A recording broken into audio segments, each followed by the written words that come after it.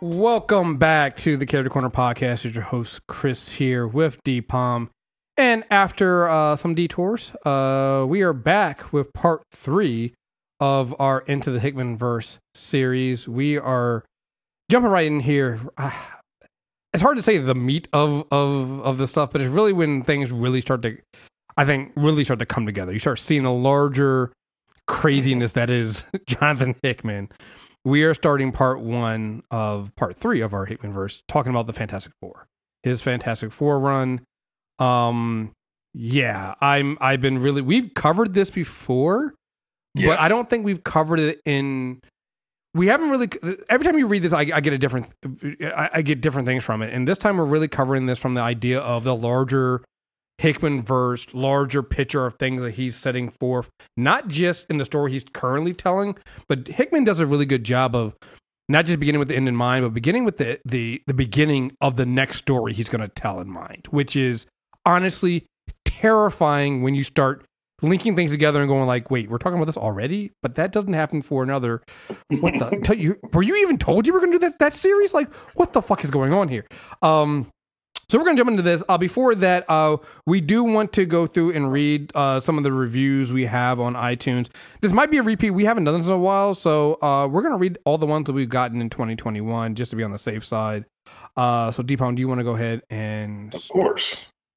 Our first one is from March 11th. Heemy Man gives us 2 thumbs up. I do appreciate that. It says great pod.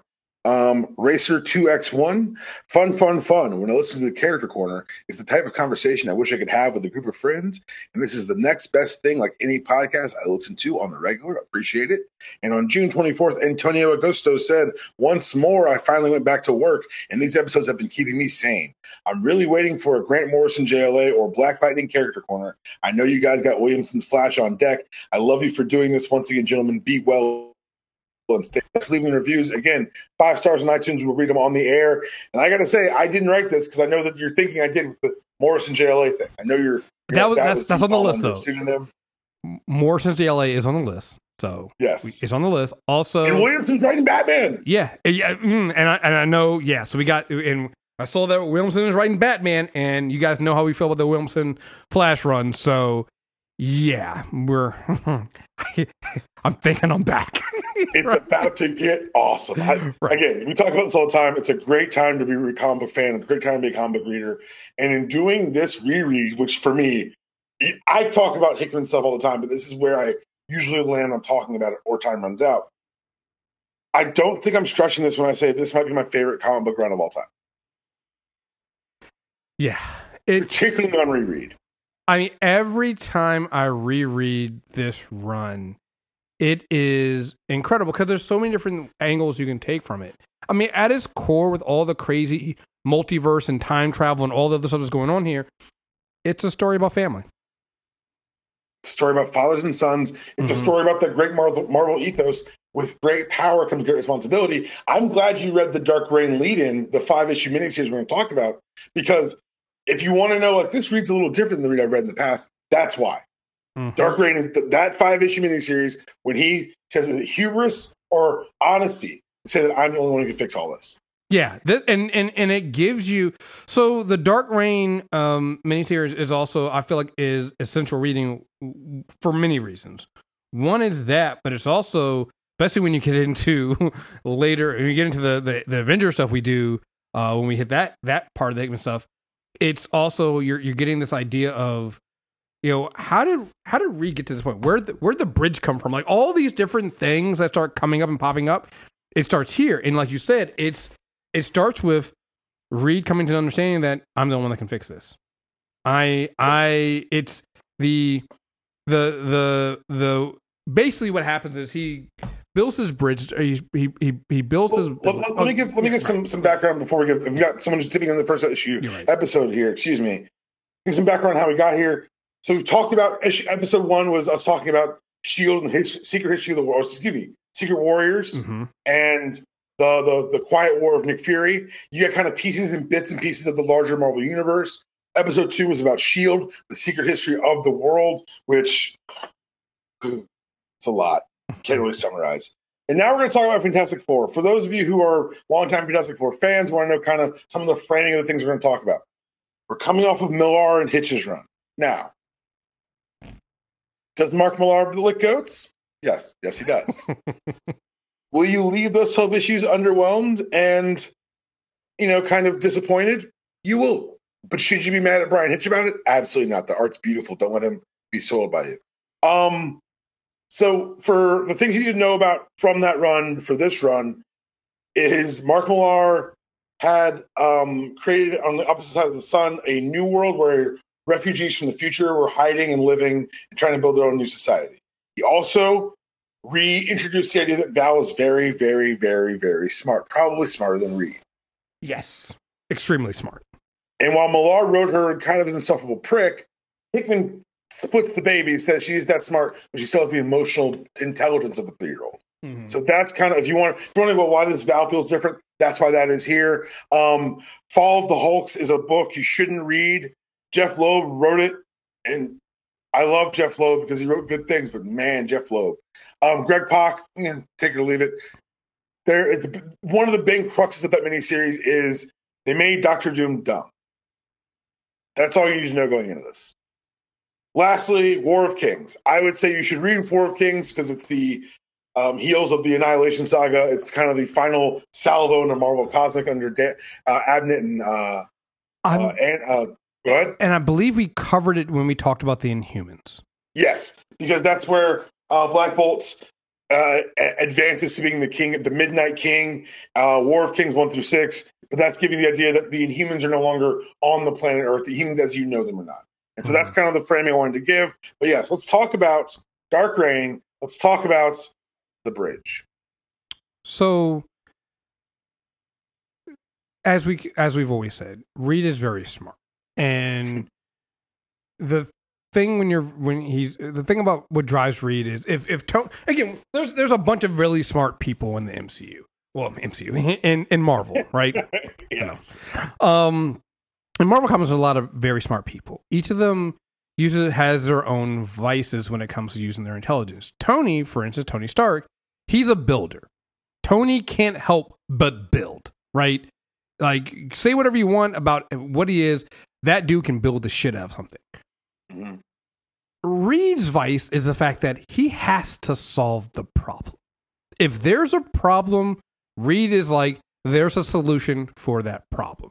And he does, like, he's the guy, and it's not even like where we're going to cheat, right? This is not the Kobayashi Maru where, well, I'm going to hack in and I'm going to cheat so we can. No. It's like, no. I can save everyone because we just haven't thought about it. Maybe that means I go back in time and pull in other pieces of that's. There's a great quote from issue 1 of Dark Reign that you're talking about. Mm-hmm.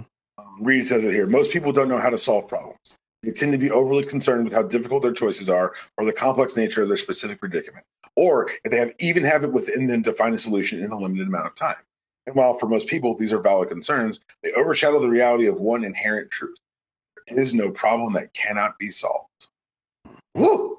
Like, that's not a fucking mission statement from Hickman on what's about to happen. Yeah. And so, not just Avengers, but like, not just Fantastic Four, but also Avengers. Right. And so he builds this device called the Bridge that allows him to basically peek into the multiverse and observe events that and how other places in the multiverse have addressed some of the problems he faced. And the first one he visits, remember, this is right off the heels of Civil War. Right? Oh, it's actually not right. Secret Invasion. It's actually off the heels of Secret Invasion, and so he goes back and is like, "I need to figure out where all went wrong." And he decides the first thing is to look at, well, how did these other worlds solve the issue of Civil War, which led to which he sees as one of the catalysts that leads to some of the other things that eventually lead us to Secret Wars and going forward from there. Mm-hmm. And he starts observing it, and you get these interesting tidbits, right? Like in some worlds, it's like, well, Tony Stark wasn't like a main player in the conflict between the superhero communities and things like that. In some worlds, they did enact the superhero reservation. In one of them, I think they removed. I think was that the one? I think he was tasked and he removed all the superheroes' powers. Well, Yeah. Yeah. The other one where he gave everyone had access to powers. Yeah. One where no one had powers. Yeah. So he was going through all these things and trying to figure out what the catalyst is. We'll get to the one where you find an interesting piece about the Illuminati. We'll get to that in a minute because. Yeah, but you're right. When he starts dealing with the superhuman Civil War, he says there's one constant in all 418 peaceful models. Mm-hmm. I acted alone. Yeah, and he's like, well, it can't be that simple. It can't. Can it just be that simple that I alone can solve all the world's problems? Which is the difference between Reed Richards and most of the other people. Mm-hmm. He's a good man who's like, that can't be right. Right. Doom would have been like, of course, that's the only way it works. Right. Even Tony would have been like, well, that makes a lot of sense. Right. Well, I am the smartest man in the world, so and Reed's like, that can't be true. Right. He won't accept it. Yeah, he won't accept it. So we must dig. So he's like, got to dig deeper. Got to find other variables, and there's got to be other things in place. And one, he starts looking at, all the worlds that had the Illuminati form, right? Illuminati and a Civil War. Yeah. And then also New Peace, which is 67 Earths. Yeah. So let's see. I learned that only 67 Earths that had suffered through both a superhero civil war and a creation of the Illuminati with no peace. The truth of the why was even more determined than the evidence. Case study Earth 976. The world's Reed convinced Tony Stark that if they had a larger interest of the planet in mind, they should include the members who could protect it best. It's a solidified front, a common cause to unify the most ambitious of us is something greater. A primary catalyst that affected everyone. Yeah, yeah. By the let's see, I didn't have the one after that where he basically realizes that the Illuminati is a bad idea and then kills them all. The one before that one is he unleashes the Phoenix on the Skrull homeworld. Yeah, and then he kills her. Yeah, yeah. It's like, all right. And I think at one point he goes, they're happening, but what is truth? Wait, what is success? Right?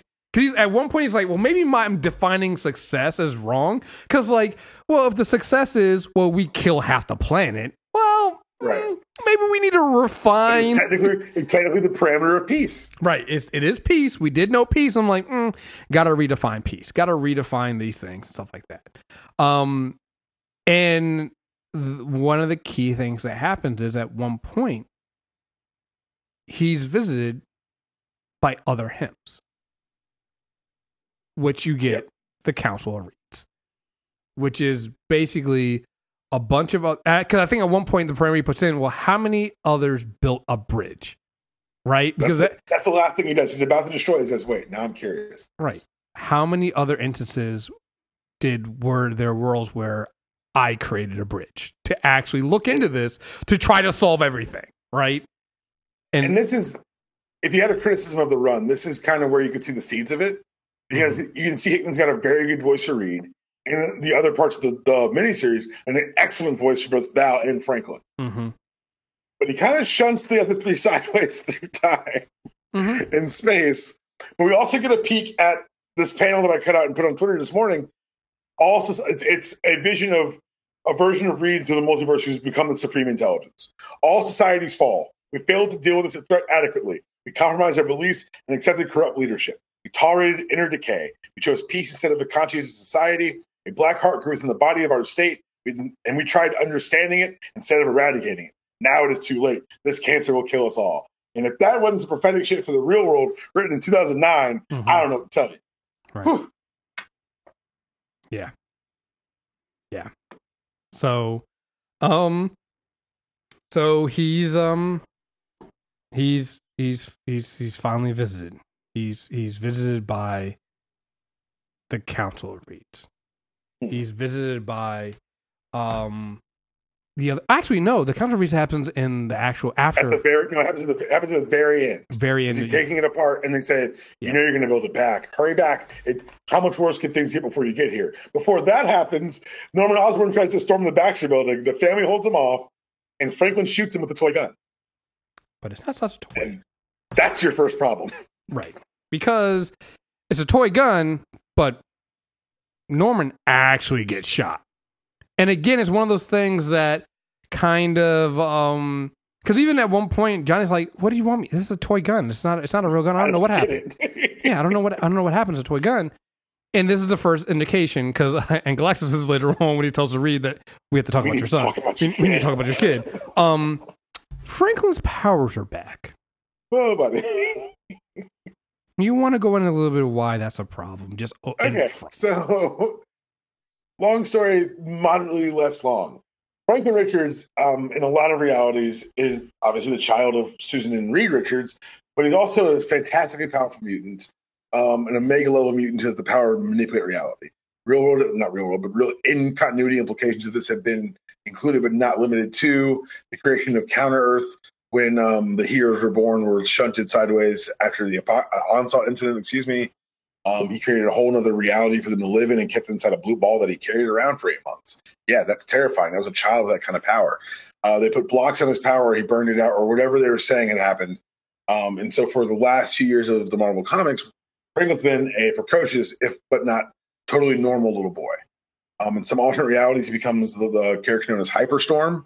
In the Days of Future Past realities, he marries Rachel Summers, and their child, I forget the child's name, but he becomes a time-traveling villain and comes back, and there's a problem for the FF in the 80s. The bottom line is, Powered Franklin's terrified and has no upper limits to the things that he can do, a fact that you should remain cognizant of for basically the entire run. Yes.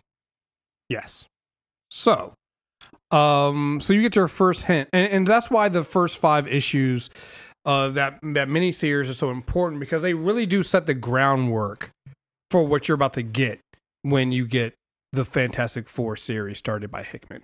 That runs from we're covering 570 to 588. Yes. So that's what we're covering now. We're just covering the first 18 issues plus those 5. But that gives you the first set, right? Reed has built the bridge and was told because basically what happens is when he builds this bridge, when Norman and the Thunderbolt storm the Baxter building, they cut the power, which cuts the failsafe because the bridge is using no its power, which basically shunts Ben, Susan, and Johnny throughout throughout time, the multiverse, and different. It gets very, very weird for them. All while Reed is stuck in this time bubble, just looking at what's happening on, going like he's like leisurely turning pages, and they're just suffering through all these nightmares. Interesting that. Meanwhile, there's all the other stuff going on around the building, and then Val and Franklin are literally holding off Norman Osborn and Venom and all. It's So when Val outsmarts Norman, when all this comes down, on a Spider-Man mask. Yeah, exactly. Yeah, so good. When it all comes down, and it's over, and Reed's telling Susan about all the stuff, she says, "That's great, babe. Shut it down. I feel like this is probably not something good. We should probably promise me that you're gonna destroy it." And he says, "Okay." But that's when you get the reveal that we get to this point, he had asked for the one last parameter about how many other places had built a bridge, and that's when he's confronted by the Council of Reeds. So he does take it apart, but he rebuilds it in a secret room in the Baxter building, in his own little secret room in his own secret lab. He has a secret lab, but then that secret lab has his own secret room that he rebuilds. Idea 101, solve everything. Right. With the problem of solve everything. Right. And so that's the backdrop we have when we actually start the Fantastic Four, the proper Fantastic Four run for Hickman with 570. Yeah. And and right out the gate. And it doesn't open with a bridge. It doesn't open with superpowers. Doesn't open with Doom.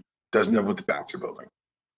It opens with Reed Richards and his father playing in the backyard. Mm-hmm. And Reed saying, "I'm too scared to jump." And Nathaniel saying, "It's okay to be afraid. It's okay to fail. But if you're to say that you're not even willing to try, that's unacceptable, Reed." And it's a theme that keeps being revisited. to this book. And yes, we're talking about in the larger Hickman-verse and how it fits in all the myriad of moving pieces that this psychopath put in place in 2009 and paid off 8 years later. Mm-hmm. But it's also a book about fathers and sons. Mm-hmm. And the embracing of destiny or running from it. This is my favorite. Like, this is superhero comic book, single run. This is it. This is my run. Mm-hmm. And even the first issue is about the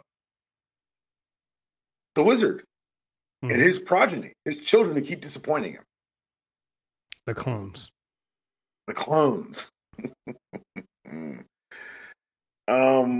And you get just being Reed, like popping off, translocating to find the wizard. Our mistakes, like in the conversations between them, it's very interesting to see just how smart they both are. Mm-hmm. You've done the math. Time's running out. You see Reed put his kids to bed. It's the first issue for me is a perfect launching point for a Fantastic Four run. You get obviously the lens of Reed and kind of the larger story we're telling. You get Johnny trying to cheer up Ben by taking him to an all expenses paid vacation to New World, which guys make a call first. Yeah, maybe call, especially when time changes differently on New World. It's like we were just here last week. It's been like 100 years. Like, what are you guys talking about? Things have it's turned into Hunger Games over here, guys. Like, I love how he writes Johnny and Ben. You're gonna pick a different envelope. Hey, these all say the same thing. Like, yep, they do. You're welcome. Johnny's so much smarter than you. Yeah. And then we get the thing that kicks off this entire arc, the thing that kicks off this entire run, the thing that gets in Reed's mind, like you said, he has the idea, he has to solve it because of something the wizard said when he was apprehending him. You pretend that there's something wrong with me, but I know you see the same things that I do. Math is the language of God, Richards. We've both done the calculations.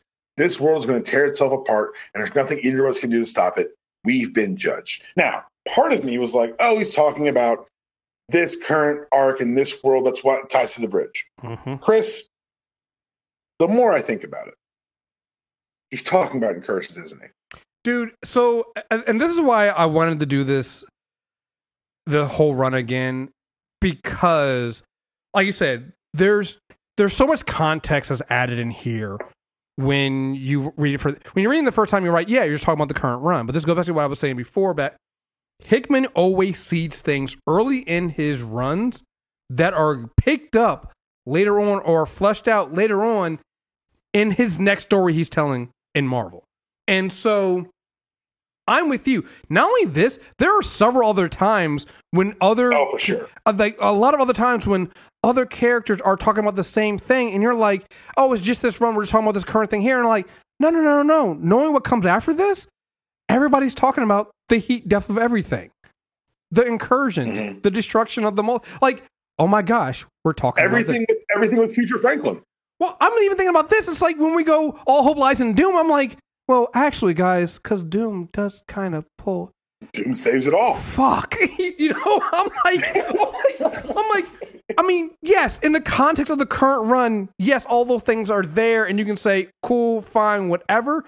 But in the larger scheme of things, I'm like, the more and more I think about it, it's like, no, he's talking about things that don't really get paid off until like, the Avengers New Avengers stuff, or even Secret Wars, and I'm like, fuck. And then you start thinking even further. I'm like, I mean, we could go further than that. Like, I see some of the stuff in X-Men. Like, I'm like, yes. Oh my gosh! Like, what's going on?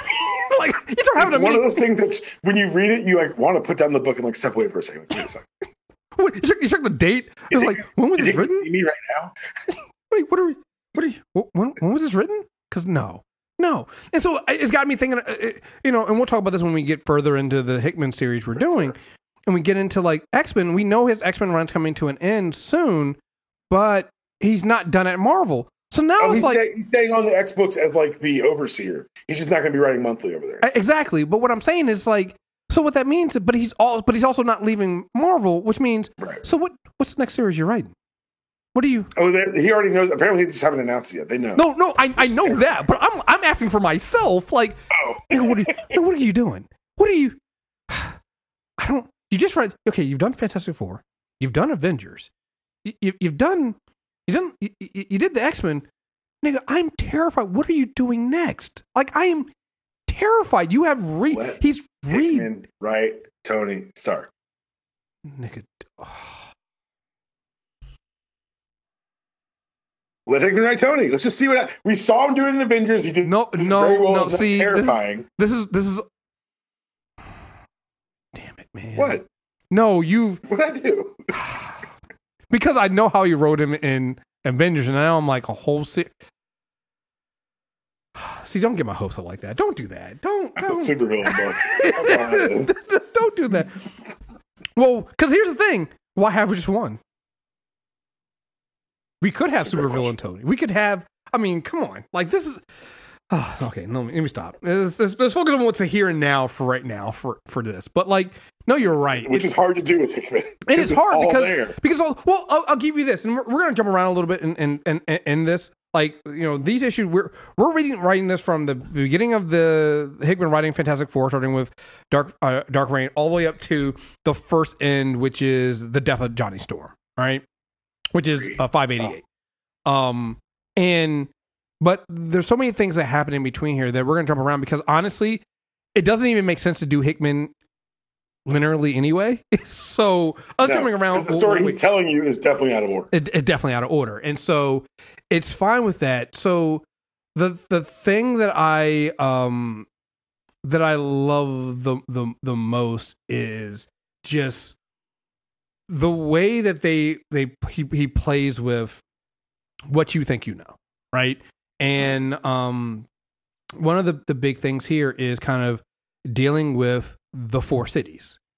And so you start bringing together this larger idea of thing. You have old Atlantis, you have the Universal Inhumans, there's the Annihilus Wave out of the Negative Zone, and what was the name of the High Evolutionary? The High Evolutionary City. Was it the Forever City?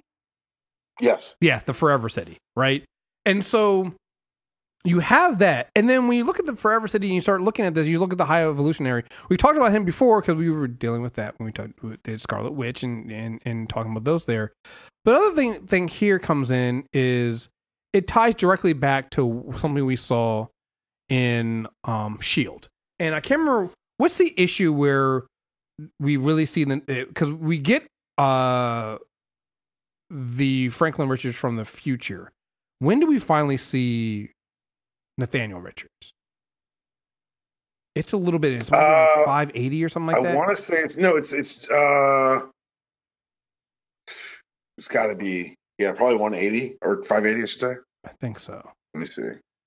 And the reason why that to me was the oh shit moment here is because this is where you get some subtlety and some subtle things.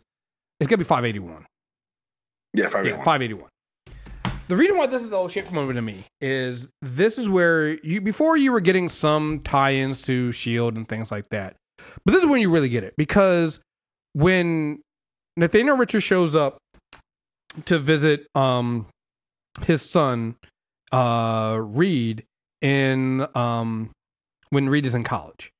And he's retelling the story of what happened and why he hasn't aged at this point.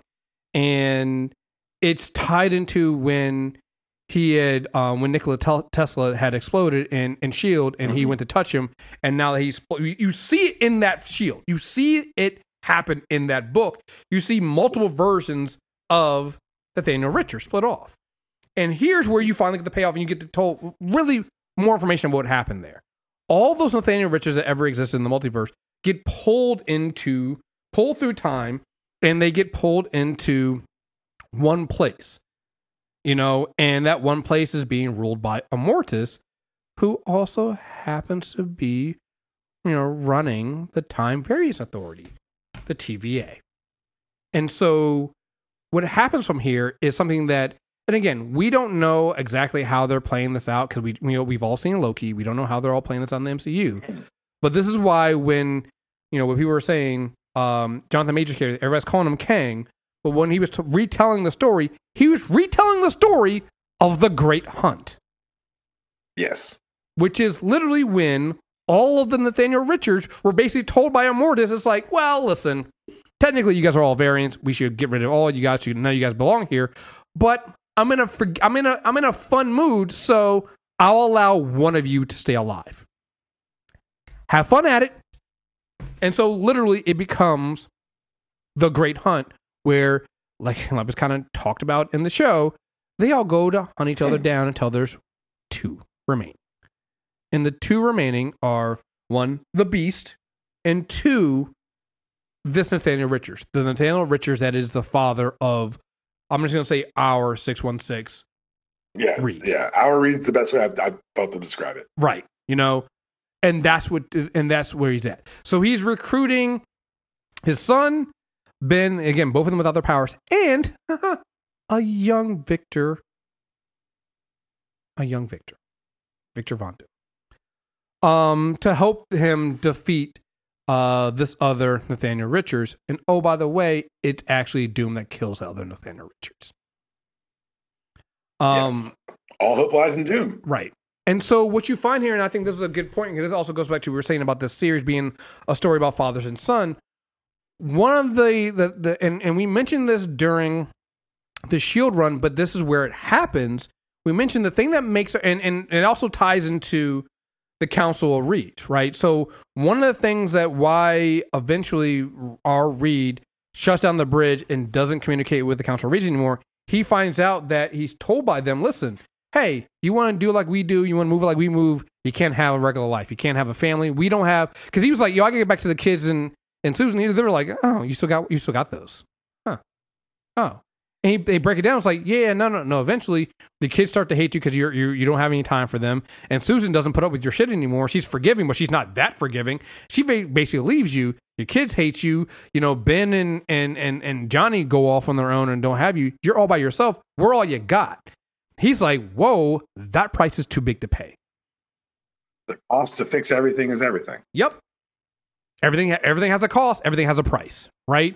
And our Reed is like, no, I'm not giving up my family. I'm not giving up the family I have. And dude, go ahead. Like, as we realize, like in the second half of this, we're going to realize why this Reed's so different.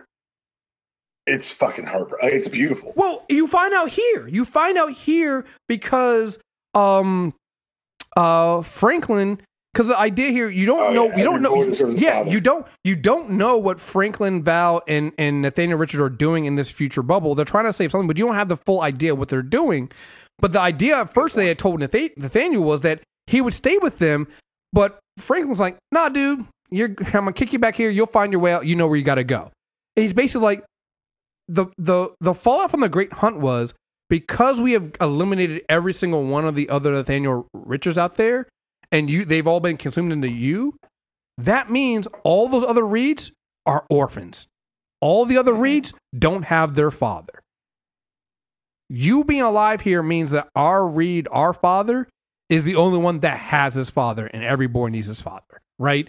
And that becomes a key thing here that makes our Reed different from every other Reed on the council on here. And you see it, and it goes back to that time he spent in Shield when you literally meet Nathaniel Richards, you don't see him talking to Reed, but you hear him say what he had to say to him, which is basically like, one, I'll be back and I have to go do something important, and you see that, and again you get that. Man, they give us that conversation of them in the garage. And damn it, you're right, yo. He's got to be riding fucking Tony. He's got to. Fuck, man. Because Howard's like, I never talked to him. Now that I think about it, oh my gosh. Now that I think about it, yo, he's got to write Iron Man. Yes, right, Tony. He's got to write Tony because it's the other side of this. It's the other side. Oh my god. It's the same thing at the beginning of his New Avengers run. One was life, the other was death. Except he's talking about Steve and Tony. Then it's really Reed and Tony. Everything lives versus everything dies.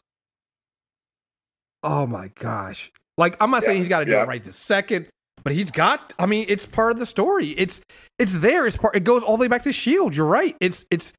Oh man! See, and this is what I love about reading this series. Like, every time you read it, you start realizing other things. You're like, oh my gosh, it's all tied together. It's all like this is the original part of the MCU's. Like, it's all connected, because here it literally is all connected. It's all there, and you start with one story.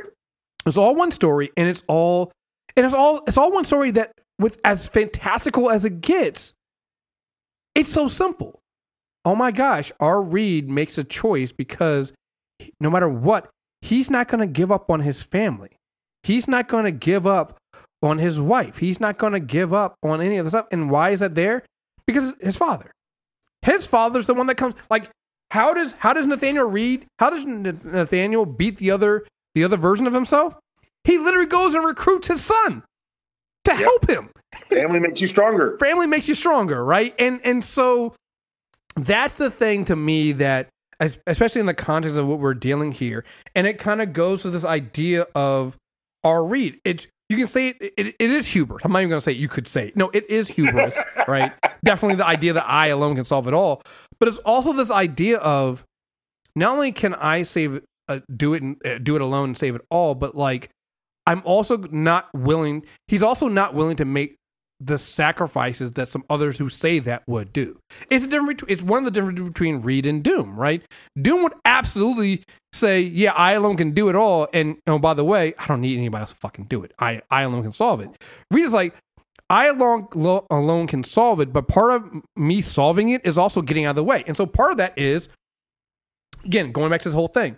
I love the moment when he's in front of, what was the foundation he had that he basically ended? The one he ended. I can't remember. The Future Foundation speech is one of my favorite things ever in comics. Yeah. Do you have it? You want to read the whole thing? Basically, let me pull it up really quickly.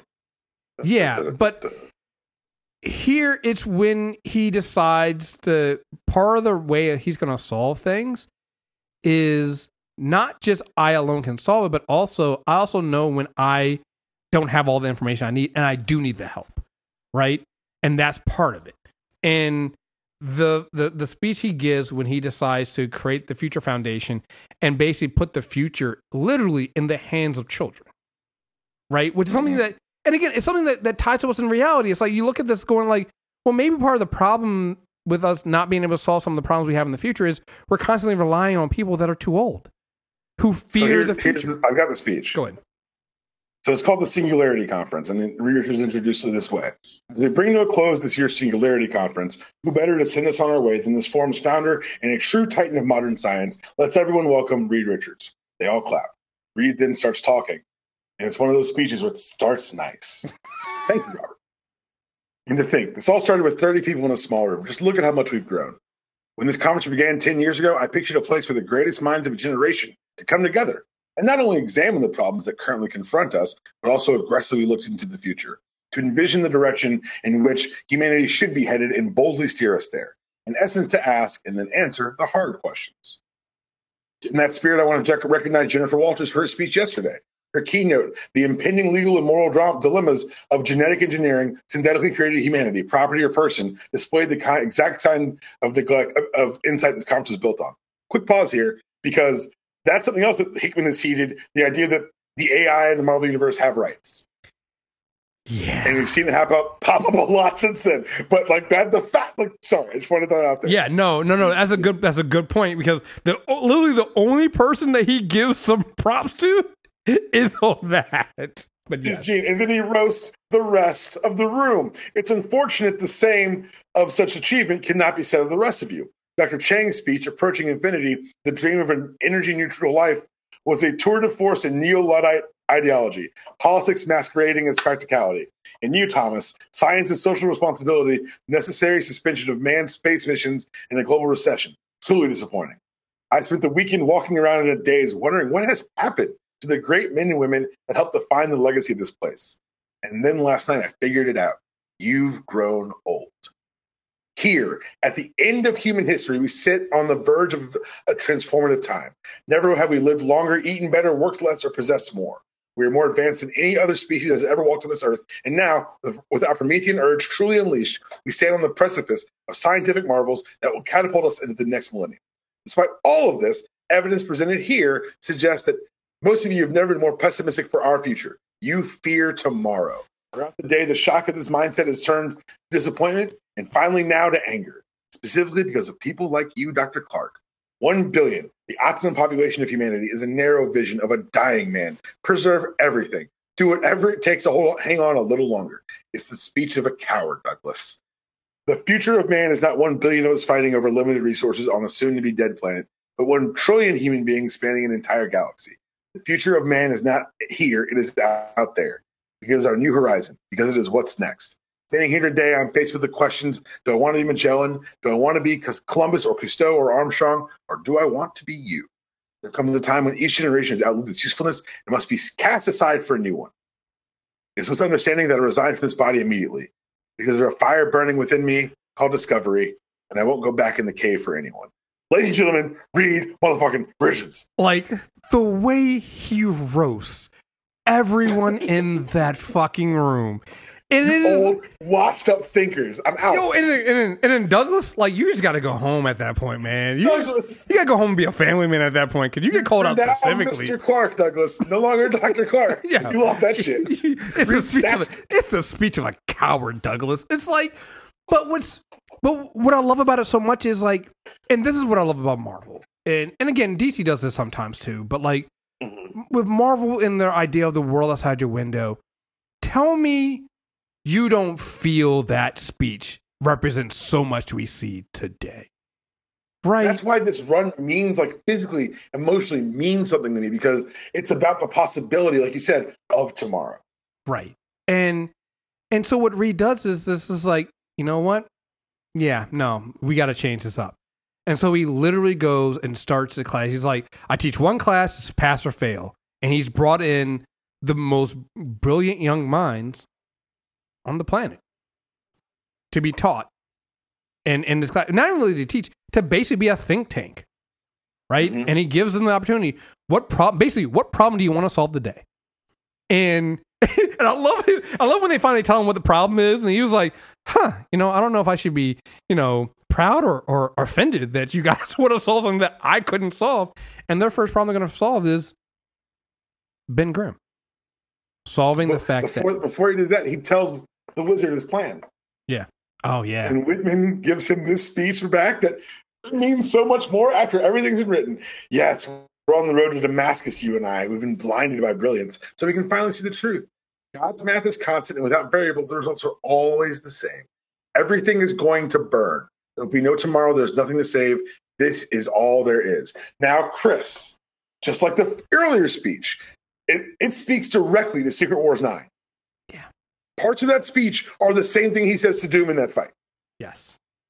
You're a dying man trying to hold on to what's left. That's not the future.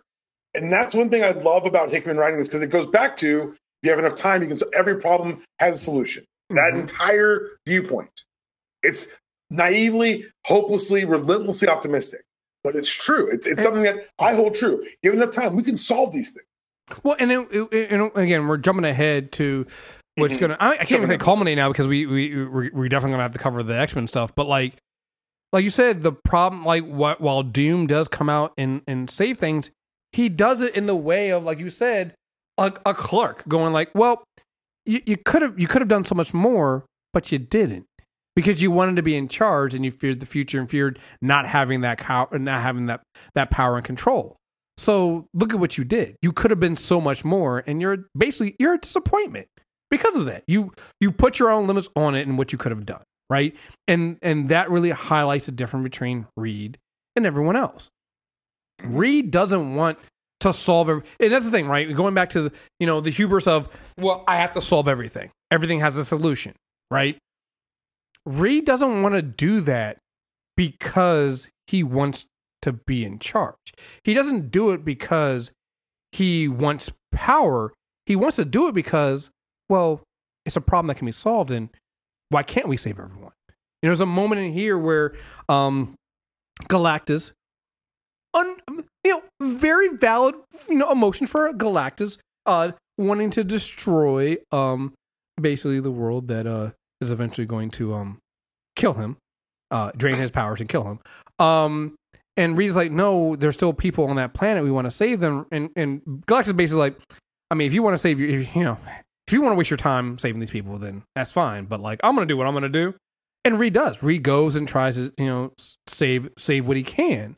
Because that's what Reed is. At his core, Reed it's a hubris. It's an arrogance. And so in being hubris and being arrogant, it is selfishness. but it's also selfishness that has a larger, greater good, right? To like, no, we can save everyone. Everyone doesn't have to die. Right.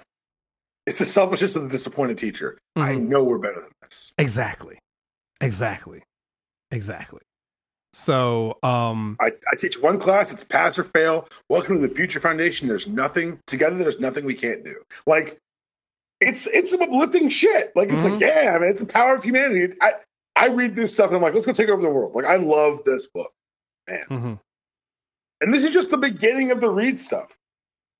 We're not talking about Johnny floundering with no purpose or direction. Even by the first time we see him in Dark Reign, he's like, I don't know, I lost all these girls' numbers. And then how does he welcome the Annihilation Wave city on the radar? By being a dickhead. And having Reed basically be like, dude, the second you figure out what you're willing to die for, like, come on, like that's when you're on your way. Which, you know, the way he lays this shit out, like reading it like over and over again, and watching how he lays out the things that are going to happen, like even dealing with the Impossible Man.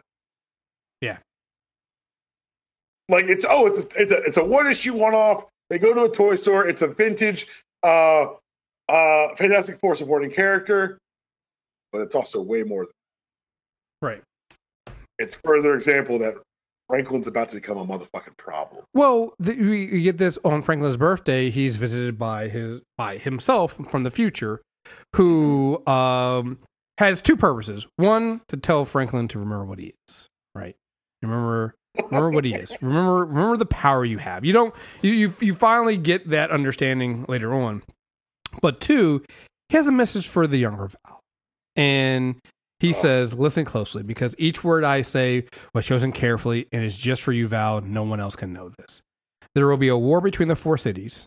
The dead must not be forgotten. The future man must return to save the past, and all hope lies in doom. And that is also the thing that's important. Again, all these things are seeded so far into the series. That's the entire, by the way, that's the entire run. Right. No, he just told you what's going to happen. Again, this is, I liken this to Christopher Nolan does this all the time too, is like up front, they tell you what the end is going to be. You just don't have enough information to understand to process the information you've got. Right.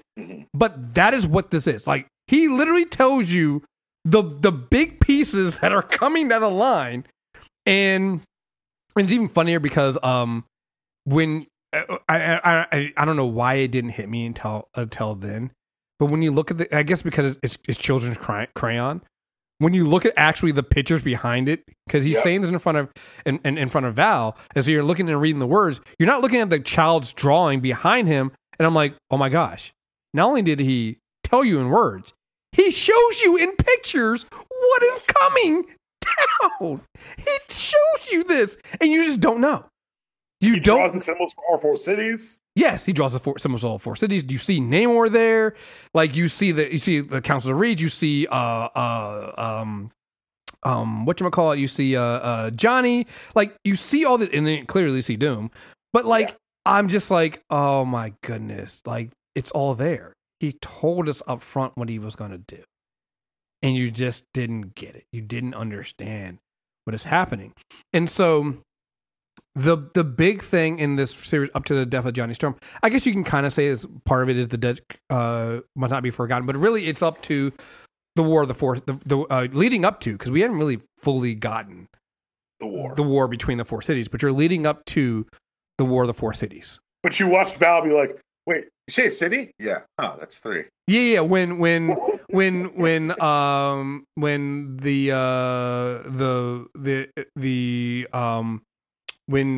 is Johnny telling her the story about how he had to seal off and he left the portal open, how the Annihilus Wave is basically about to, is on the other side of the negative zone.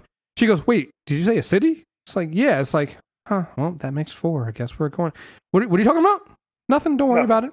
Yeah, nothing. Don't worry about it.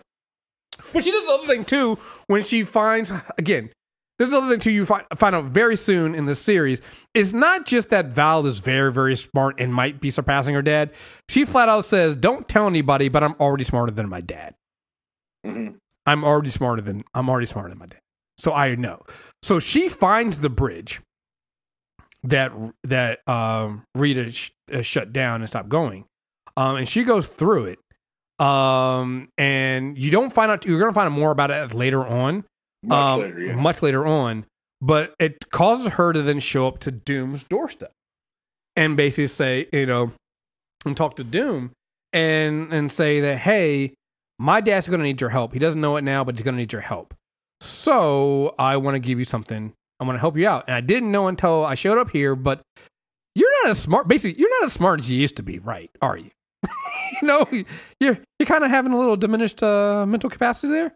I can help you with that. And he basically goes, why would you do that? And she mumbles, all hope lies in Doom. What was that? Nothing. Don't worry about it. It's like she keeps doing that in this series where she's just like, huh? Okay, well, that's what I'm told to do. All right, cool. Yeah. What? Oh, no, don't worry about anything. I just mumbled right there. Just keep when it calls, when I need you, we'll come in and we'll just. I'll help you get back what you lost, but I'm gonna need something from you in return, right? And again, at this point, because isn't Franklin's older than her, right? Yes, Franklin's older. Yeah, how old is Val in this? Val's 3. Yeah, it's a 3-year-old, guys. It's a 3-year-old. We keep got to drive that home. It's a 3-year-old. All right, who's doing all this stuff, and the fact that she's the one that was given the message by her older brother from the future should just tell you what we're dealing with here. And then her older self comes and visit her mom later on. Has tea with her mom. Yeah, has some tea with her mom. Forgot how good the tea was. Man, book. Yeah. So, yeah, there's so much. So, the other thing too, I did want to go back to is, there is the time when, I'm going through. I had taken some screenshots. I love the fact that when they show up to Antarctica, they're all dressed head to toe, except for Johnny, who's basically in some fire red cowboy boots and some swim flames on the side. Oh no, flames on the side of those cowboy boots. Johnny came to party. Did someone order pizza? I love it and this is where they come across the old city of the old kings of Atlantis. I love those issues where they're kind of doing the roundup of the 4 cities because you really get the feel of them as explorers. Well, I do. They're Imaginauts. Go ahead. Right. No, and I love the conversation that Grimm had with Mole Man because again, the idea was some of the Moloids had found the high evolutionary city and had started to evolve. And he's like, no, this can't be. And so I no longer want to destroy society, Grimm. I don't care about the surface. Look at what this place has become, the fall of man and the end of the world. I just want my kingdom, and I want it to be mine. Talk about the Moloids again, going to the city and becoming something other than your slaves, right? Certain creatures should be content with what they are. Nobody should have to be a monster that and Ben says, nobody should have to be a monster that don't want to be. Did you know that the Moloids in the city refuse to reproduce? They did it at first, but the process they underwent made their children like the one that you met at the Baxter building. Just as intelligent, but they still had their old skin, a constant reminder of what they had been, so they stopped having babies. Now they only grow their numbers by absorbing my people into the city. Do you know what they did with those children? They abandoned them in the area underneath the city. They left them to survive all alone. Now there are only a few left. So I ask you, which is better? Simple creatures who know nothing more than community and the comfort of their family, or enlightened individuals who have abandoned those things for their own personal gain. And what I love about that is that's kind of the Council of Reeds. There is no right. Yeah, 100%. That is the Council of Reeds. It's like, I mean, granted, not just for their own personal gain, but also they're thinking for the greater good. But it's still also because they have this incessant need to solve everything. So it is kind of still selfish need. Well, they've abandoned everything, not to the point of like literally there's only 3 of these kids left. And literally at one point when Ben shows up to try to rescue him, he asks one of the evolved ones, hey, where are the kids? He says I can't remember what he calls them. It's like they're in their cages or somewhere where they belong or something like that. Like it's disgusting the way they treat them. And they're just as intelligent as they are, but because they look differently, they cast them out. And so, yeah, you're right. Like, what is the right answer to that? Who is better? Was it better for them not to have the intelligence, not kick them out. And Reed's answer would have been like, well, neither's right. You know, it's a false choice. So, so I love that. But you're right. I love the rounds you make to the four cities because you're seeing it come and you're like, this is all going to lead to war. But at the time they're going through, it's like, it's nothing. It's not too bad. Only person who knows it is Val.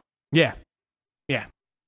And I mean, you get, again, Namor. When he shows up and he basically kills one of the kings, is going like, yeah, no, we know about them. They're not good people, Susan. Yeah. But you get this moment where they're like, no, we've changed, and they make Susan their ruler, their leader. And Susan has that moment where she has to put Namor in his place, and he's like, he never looked more magnificent. It's like, oh, God, you. So that happens in 3. That's why. So what I think's so brilliant about the structure of what we read this time is we get the finding the 4 cities, the establishment of the 4 cities, and then immediately thereafter, the splintering of the group. Mm-hmm.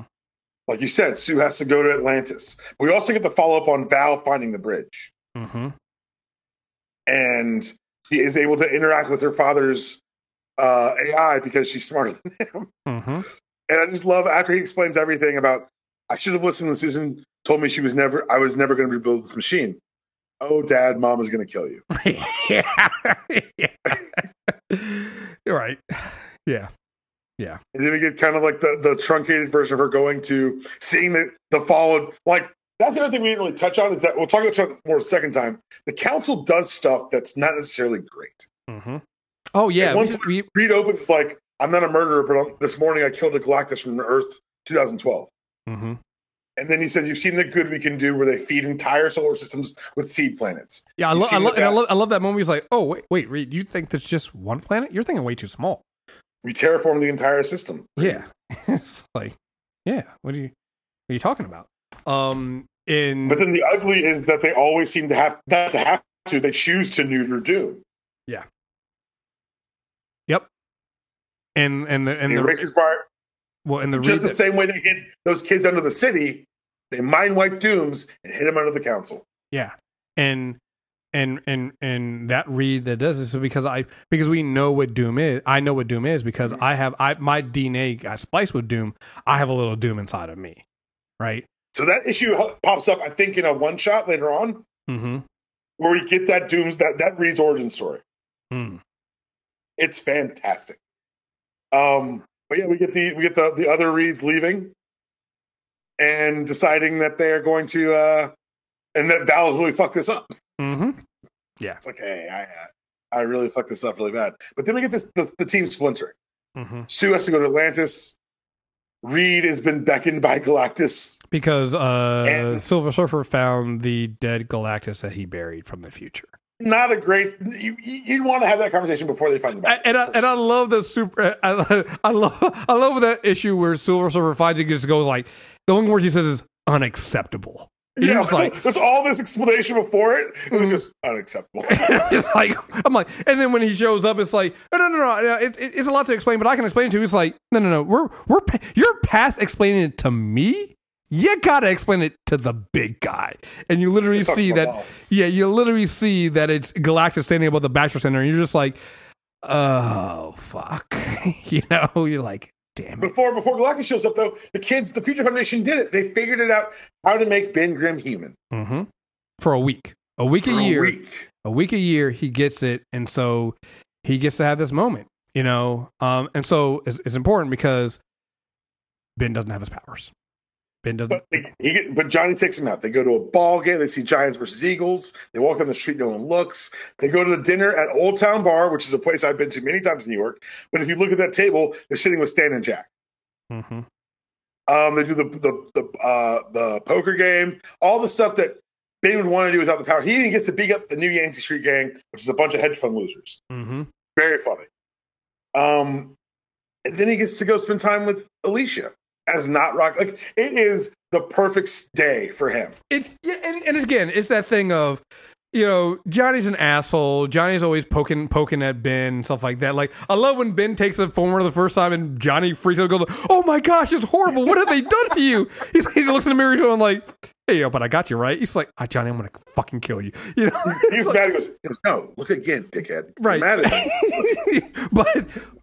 but it's also this thing of, it's love, right? It's family. Like, Johnny does this stuff to Ben, but only Johnny can do that to Ben. Right? That's his brother. That's his brother. Like, this is family. We can do this. It's like having the annoying young brother that you want to kick his ass every time. It's like, I'm going to fucking kill you. He's just throwing fireballs at me instead. Right. As they're leaving Alicia's, they see Galactus and they go right back into true brother mode. Johnny I'll catch up, and Ben takes the car. But what does Johnny say as he flies off? You better not scratch my car. Mm-hmm. As he flies to Galactus floating above their home. Mm-hmm. Still a dickhead. Right. And then we get... Yeah. There's some logical holes here that get filled in later. I love the fact that like Galactus shows up and Surfer brings him, and then Reed later on is like, "Hey man, that took a lot of energy to do that.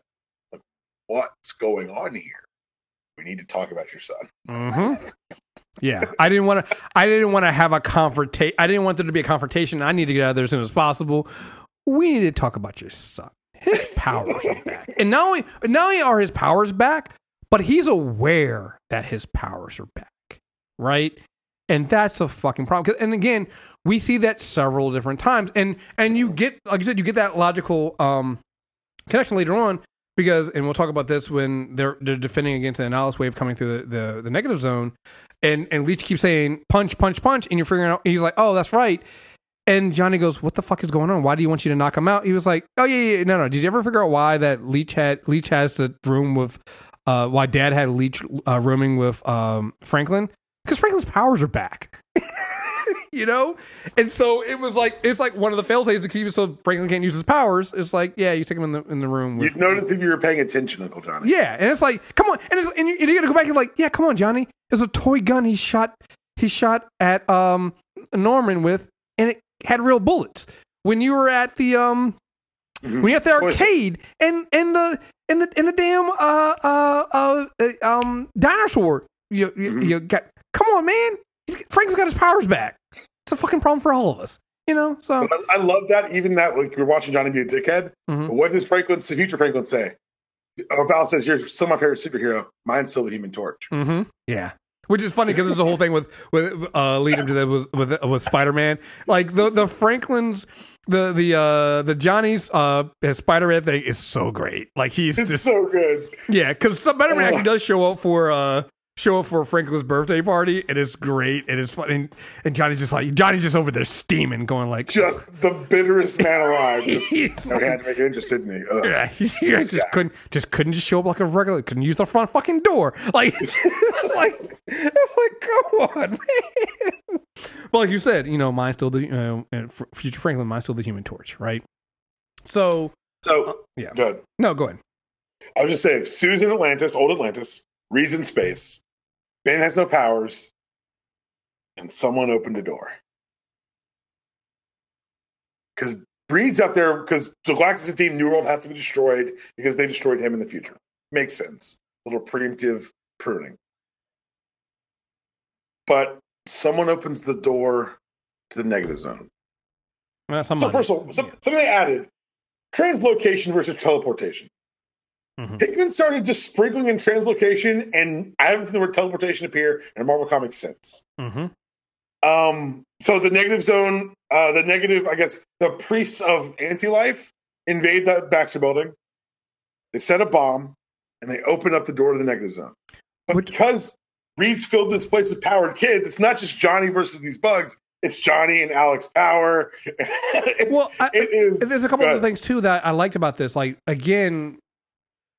Hickman's total understanding about what's happened in the where you're currently at in the Marvel universe is so unmatched, and it's a level of detail. It's a detail about, well, why did the shield fail? Why were they able to blow it up? It's like, well, Reed had to replace the shield. The shield used to be built with vibranium, but at this point, and you can go back and listen to our prior Doom series and Black Panther series, where we talk about when the vibranium of this Earth went inert. So vibranium was you couldn't use it, right? And it wouldn't be strong enough. So he had to replace it. So they were like, yeah, we think they're going to hold. Oh, wait, no, they're doing something different. So it didn't hold. But the vibranium on the other side of the negative zone could hold because it wasn't affected by the other vibranium going inert. It's like that level of fucking detail is so easy to ignore, but you have it there and it makes all the matter in the world. But even like you said, like the detail, but again, the details within the story as well, where they're giving you the timestamp of when all this is happening.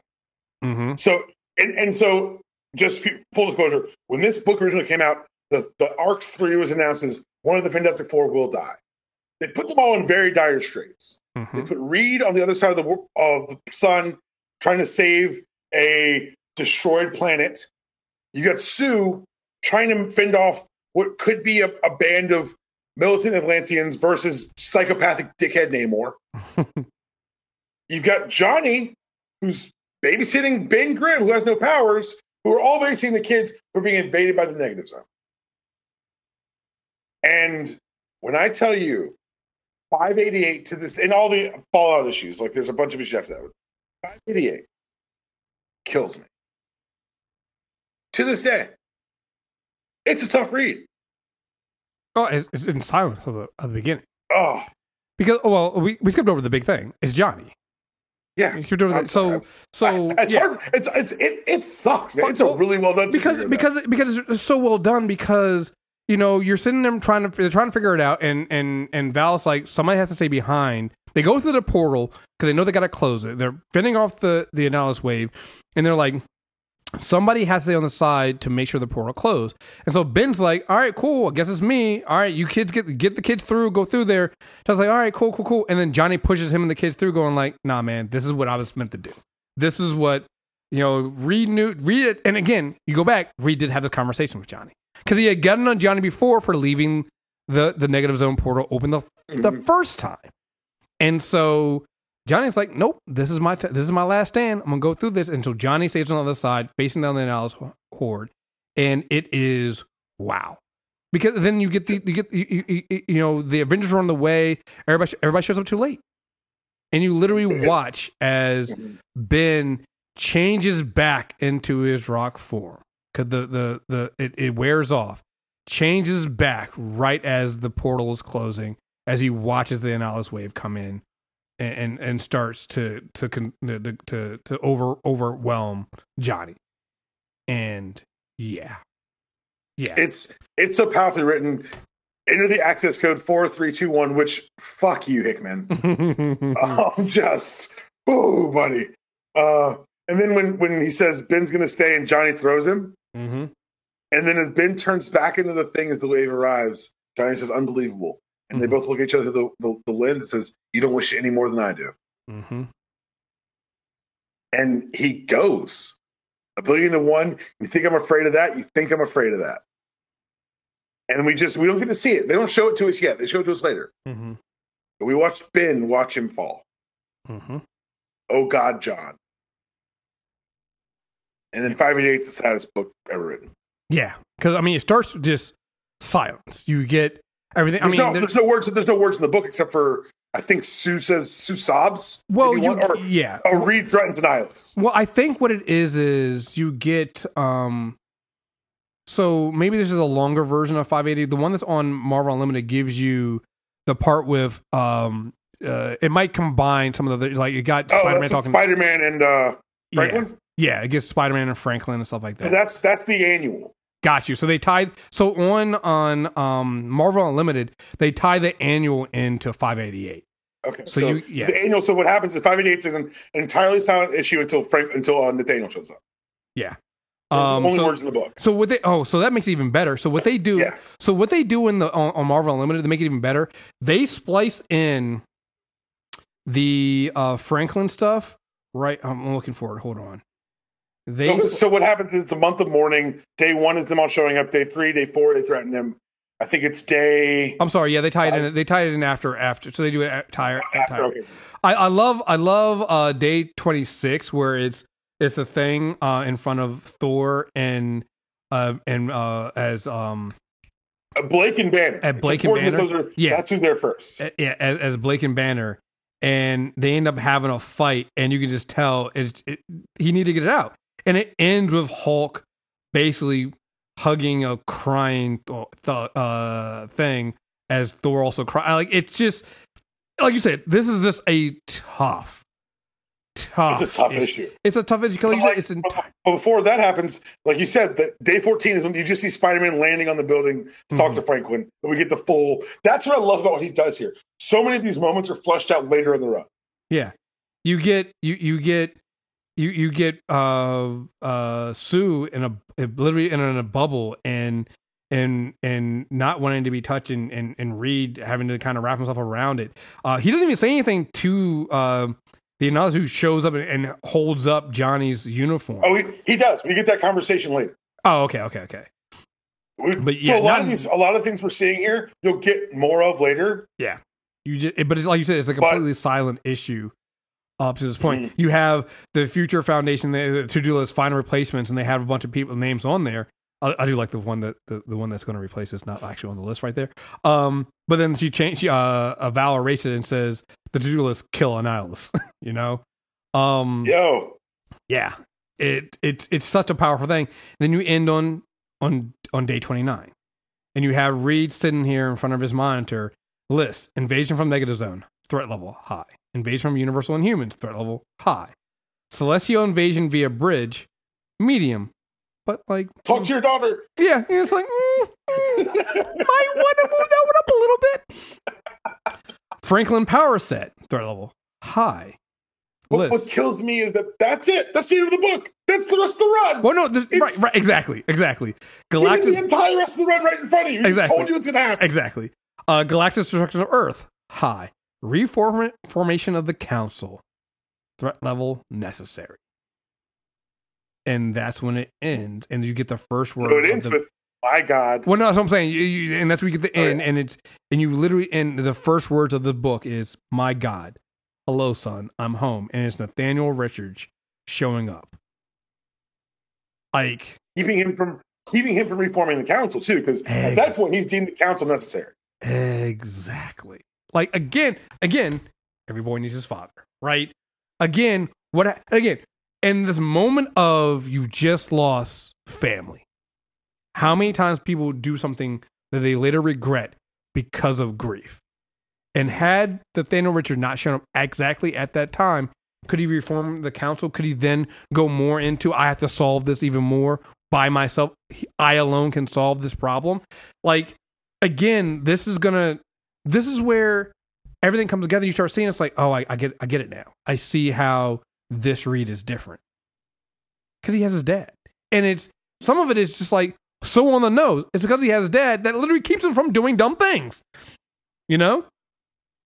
There's also the example of like he's seen how to love, so he knows how to love better. And then we get the issue you touched on. I wasn't going to bring it up this one, but yeah, the annual, uncles, which. Oh man! Yeah, they literally throw it into the end of 588, and I think it makes sense. And it's Spider-Man, taking Franklin out for a swing, and just having a conversation about their uncles because it's one.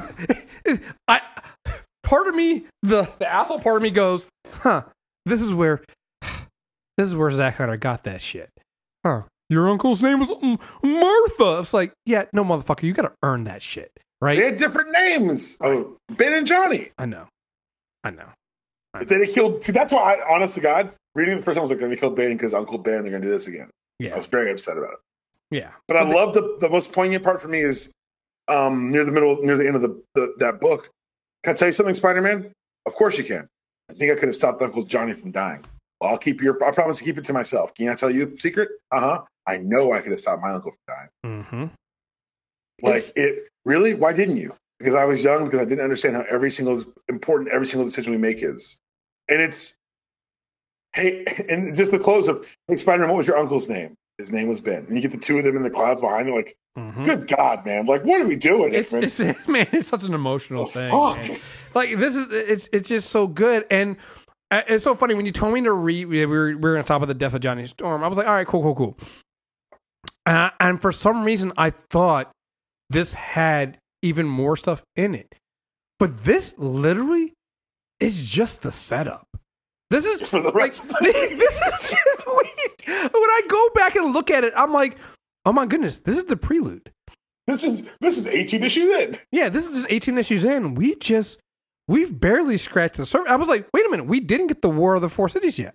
Nope. We just barely. Oh my goodness, we haven't done this. Because the War of Four Cities ties into, and this is slight spoilers for next time, but the catastrophe theory of there's all these bad things are going to happen. We just got to spread them out more. Mm-hmm. Yeah. And man, we'll talk more about like how Jonathan Hickman literally like crystallized some of the ways that I like approach game theory. Like this book, Hickman stuff for me is the closest thing to like, oh, if I had my brain and like this talent, this is what I would write. Mm-hmm. Yeah. Because it's for me, it's people say, oh, he destroyed everything. Like, well, the message behind all the destruction is one of hope. Like it's a very, like we've talked about a lot of sad things this episode. It's a very hopeful book. Yeah, it is. And yeah. It's so weird, but it's basically that, you know, out of any tragedy, you can find hope, and you got to keep that, right? And I think that's one of the things of this book and how it works. And again, when you put it into the larger context of what we've seen Hickman do across the other stuff in the Marvel Universe and how it all ties together, that's what's been making it really interesting to reread this stuff for me is, oh, wait, this is where he gets it from. This is what it matters and how all this stuff ties together and why it matters and things like that. And it's so much fun. It's when you start seeing and putting this together, and I swear to God, I can't get it out of my mind now, Hickman writing a fucking Iron Man book because it just makes sense. I think he's too hopeful for Iron Man. And that's the only thing. That's the only thing. As we're talking about it during this episode, I'm like, well, maybe he's not the requisite cynicism. I say that, but this X-Men thing has gotten... He's like, well, I'm trying new things here. Yeah. Man, I don't know. It's just incredible to me to see how all these things tie together. And it's one of those things we've always said that, hey, when you're a writer, you write your story, you put the toys back in the box when you got them in. But Hickman always does it where he's one of the ones where I'm like, well, maybe you don't need to put them back exactly the way they were. Maybe you don't. You put them back, but you're never closing it completely off to kind of go back and revisit that thing that you seed and go forward from there. And he's one of the... yeah. Go ahead. Sorry. No, go ahead. No, go ahead. At the end of this run, it feels like a lot of his larger concepts have gone back in the box. What he does is he puts things back in the box and he adds to the box. Yeah. Because the Council of Reeds is back in Venom. Yeah. Which is a weird sentence to say, but it's true. Mm-hmm. Like, the ideas he seeded this world with are still coming to fruition. Oh, and I forgot. I forgot. We got to start also. Do we read his Ultimate stuff this time, or do we read it during Avengers? We read it before Avengers. It's going to be the interstitial between Avengers. Okay, got you. All right. Chris, don't you worry. I forgot. I almost forgot about that shit. I was like, oh wait, then he did the Ultimate stuff, and I'm like, and then again, when you can then take the Ultimate stuff and then tie, oh no, that's going to matter in the main universe too. It all matters, and I'm like, wait, what? What, you mean just for your crossover? Oh no, we're going to keep that character made super interesting. We're going to keep him around forever. He's going to terrify everyone. Yeah. They're like, what? Yeah. In case you guys can't tell, we love these books. We love John Hickman's writing. And again, like Chris said, keep saying, the more you read it, the more you're like, wait a goddamn. The more you're like, I got to pick up old books or new books or find out where this thing even started. And we'll talk about this more when we get to the X-Men stuff. But like, what's terrifying to me about the X-Men stuff is now he's got a team of people doing the same thing. Because up to this point, it's like, all right, some people are doing we're tying a little bit here and a little bit there, blah, blah, blah. But for the most part, you can read the Hickman run and that's it. You just read the Hickman books and that's it. When you get over to X-Men, you're like, wait a minute. No, he's only writing X-Men. But like, you got to read Marauders. He's not reading X-Men anymore. He's not even writing X-Men when Jerry Duggan's writing that. He's writing Just Inferno and he's writing he's not even writing Trial of Magneto. But if you look at every X book, it says Head of X, Jonathan Hickman. And that's what I'm saying. It's like, so now you're like, wait a minute. Wait, this is... I'm saying this in a good way. This is worse. It's so much worse. Oh my gosh. He's gotten everybody to buy into the Hickman idea. And so what makes that and the reason why this is worse, it's worse for our wallets. Because now it's like I could limit it to just these books here. Now I got to read everything that everybody else is writing. Because again, oh man, yeah. if you can't tell, we love this shit. Very excited. Love this shit. And I'm excited because the issue we just talked about, the issue 588, it's the last issue of Fantastic Four. Yeah, I'm sorry. Yeah, this the book on hiatus for 6 months. Yeah, and then we go over to FF. So, which is probably my favorite contribution he made. The balls, just short of 600 to cancel the book, and then bring it back with 600. So the next Fantastic Four issue will be 600. So numerically, the FF issues fit there. But that's what they did. Yeah. It's very Marvel gave him a lot of leeway with their biggest property, and that's one thing I really want to impress is that when he got the book, there's a typeface above Fantastic Four that used to be on all the Fantastic Four books, and they took it off. And they asked him when he said, I'm getting Fantastic Four. And they said, do you want us to put that thing back on there? He says, no, I want to earn it. And I don't know if it's on 588, but I know it's on 600. It's definitely back there. World's greatest comic magazine. Mm-hmm. Fantastic Four. He said it's important that I earn that distinction. Well, buddy, you earned it, and again, we're seeing some of this stuff. This is why people go, oh man, they're gonna do another Fantastic Four movie, and I'm like, no, guys, they're going to do the first one. They're going to do the Fantastic Four movie, all right? Because the idea that, first of all, and we're talking about this in the mailbag, but some of the things we're seeing in some of these trailers, some of the ideas and content we're getting to, the fact that we're all leading up to the Fantastic Four, you goddamn right we're pulling from the Hickman stuff. And for the record, I just checked all the covers for both issues. It's not on 588. It is on 600. World's greatest comic magazine. Listen, guys. Like this thing had a mission to restore the luster, and he did it. Yeah. Listen, if this is why I'm so excited for the future of the MCU, because like when you tell me we're doing Fantastic Four and I start seeing some of the things like the TVA, Kang, and all these things creeping in, I start seeing time travel and multiverse, and we're doing these big concepts and things like that. I'm like, wait a minute, guys. I've seen this before. This is going to be great. And if you can do a quarter, an eighth of what Hickman's done in the books, you can give me some of that on the live screen. Into my veins, please. Come on. There's a few things I still want. They gave me the Avengers Assemble moment. I still waiting on, obviously, to me, my X-Men. But like honestly, also up there, Johnny Storm hitting that Fantastic Four symbol in the air, yo. Like the Fantastic Flare, man. Yo, you give me that. Listen, we cooking. We good. We cooking, man.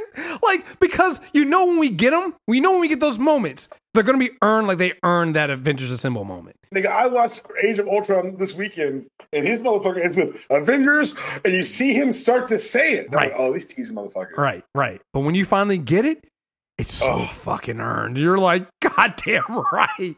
And so you give me those other moments. Oh man, listen. I'm going through my notes for the rest of this.